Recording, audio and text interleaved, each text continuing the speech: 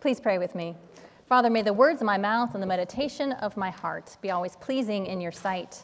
Lord, my strength and my Redeemer. Amen. Please be seated. It was easy for me to get lost in this world. And when I was younger, I thought lost meant not having the right answers or doing the right things. Later, I realized that it was something else, and that explained why everyone, whether they are young or old, rich or poor, can get lost so easily sometimes. To be lost is to be disconnected from your true identity, that of God's beloved. When I was little, my mom was hit by a drunk driver and spent a lot of time in the hospital, and I didn't really have a nurturing parent around to model God's love for me. And my parents then got a divorce.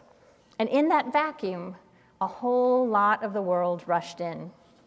And I never really felt beloved. And I had very few glimpses of what that would even feel like, to feel God's grace.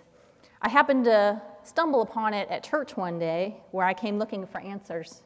And that's the first place I ever experienced what it was like to be the beloved. And I know that my story is really all of our stories. We struggle to find a sense of being loved and cherished just for who we are in this world. And each time we face a loss or a rejection, it seems to amplify what the world has taught us about ourselves, that we're not really worth it, and that we should be abandoned and rejected. And that is our number one great fear, that we aren't really welcomed in this world. And it is also our death fear, because we fear that we won't really be welcomed in the next life either. The great priest, professor, and spiritual writer Henry Nouwen is known for his many books. But I think that's why his best-selling and most popular book, the legacy that he left and the focus of his ministry in the last years of his life, was about the life of the beloved. That was the title of his best-selling book, Life of the Beloved. He wrote it to a Jewish friend of his who had asked him to explain his faith in simple and straightforward terms. And when he thought about it, he realized that the essence and core of Jesus' life and teaching was his belovedness. Jesus showed us that all people, believers and non-believers, are beloved by God unconditionally. Not just the ones with the right answers, not the ones who are living their best life, not the ones with the right clothes and the right cars, and no matter in the world where they are from.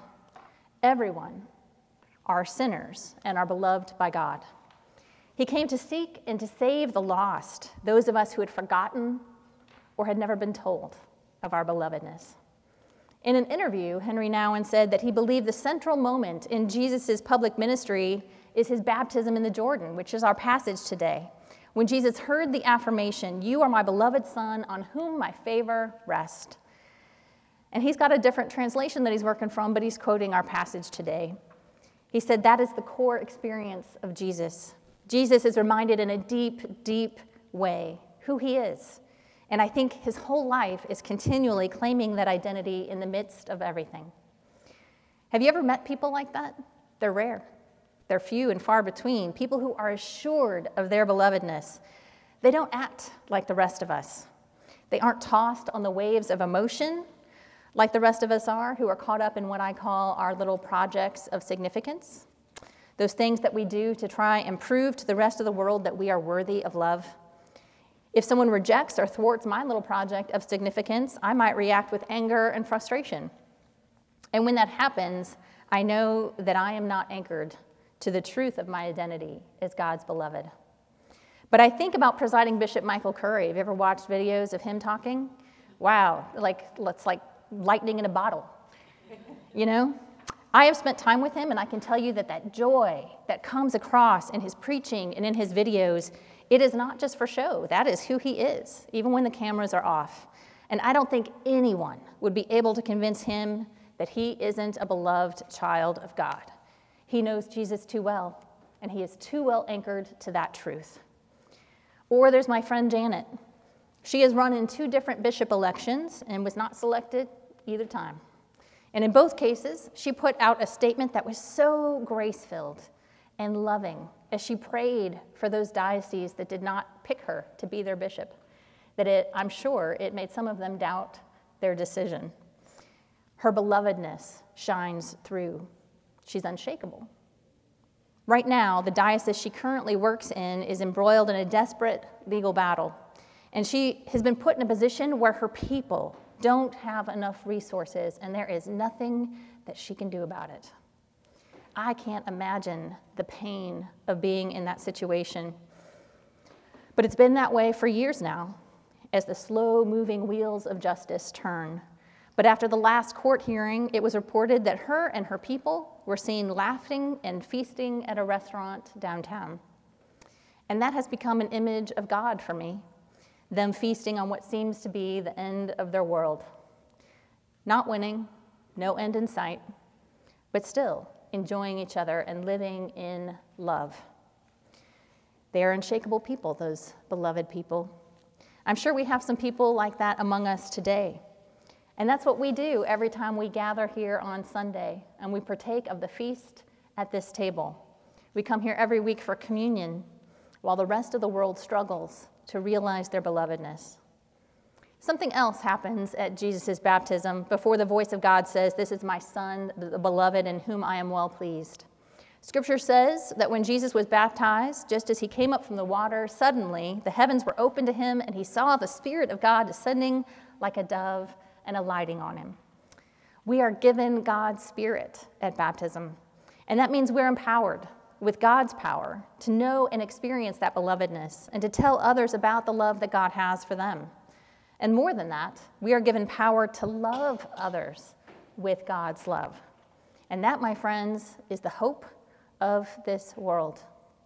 We are people who love imperfectly. We fall short, but God's love for us is complete and it's perfect. Imbued with that kind of power, with that kind of love, we might just change the world. Henry Nouwen said that there is something else about that fear that we all carry around, the fear that we really aren't welcomed in this life. He says it's that deep-seated fear that is telling you that maybe it's better that you hadn't lived. And here you are facing the core of the spiritual battle, he says. Are you going to live and give in to the forces of darkness that say that you are not welcome in this life? Or can you trust the voice of the one who came not to condemn you but to set you free from fear? You have to choose life. At every moment, you have to decide to trust the voice that says, "I love you. I knit you together in your mother's womb. I love you, and this is my beloved in whom I am well pleased." In Jesus, God comes alongside us, even to the point of joining us in this rite of repentance and renewal that we call baptism. That part was shocking to John the Baptizer. It's why he wasn't just reluctant, but downright perplexed and disoriented when Jesus approached him and said, "I too want to be baptized by you." He protests, "Wait a minute, hold on, shouldn't it be the other way around?" But that's just it. Jesus came to turn all of our religious thinking on its head.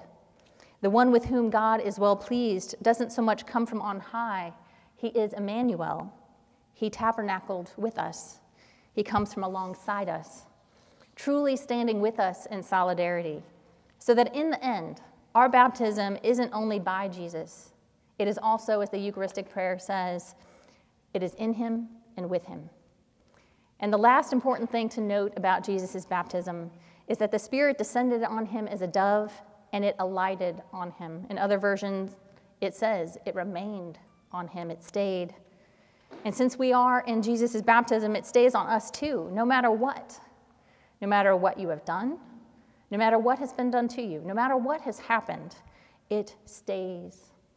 You can't lose the fact that God is with you, and you are never alone. To emphasize that point, Matthew puts it at the end of his gospel this way, these words from Jesus: "Remember, I am with you always." Everything Jesus says to you can be summarized in these words: know that you are welcome. In this life and in the next, in Jesus' life, Jesus offers his own most intimate life with the Father. You are loved and you are welcome. And so this week, let's concentrate on drawing nearer to God to experience that love and what it's like to be called the beloved. Once we have a sense of it, let us anchor ourselves to it and carry that message out into the world. Let us pray. Father in heaven, who at the baptism of Jesus in the river Jordan proclaimed him your beloved Son and anointed him with the Holy Spirit, grant that all who are baptized into his name may keep the covenant they have made and boldly confess him as Lord and Savior, who with you in the Holy Spirit lives and reigns, one God, in glory everlasting. Amen.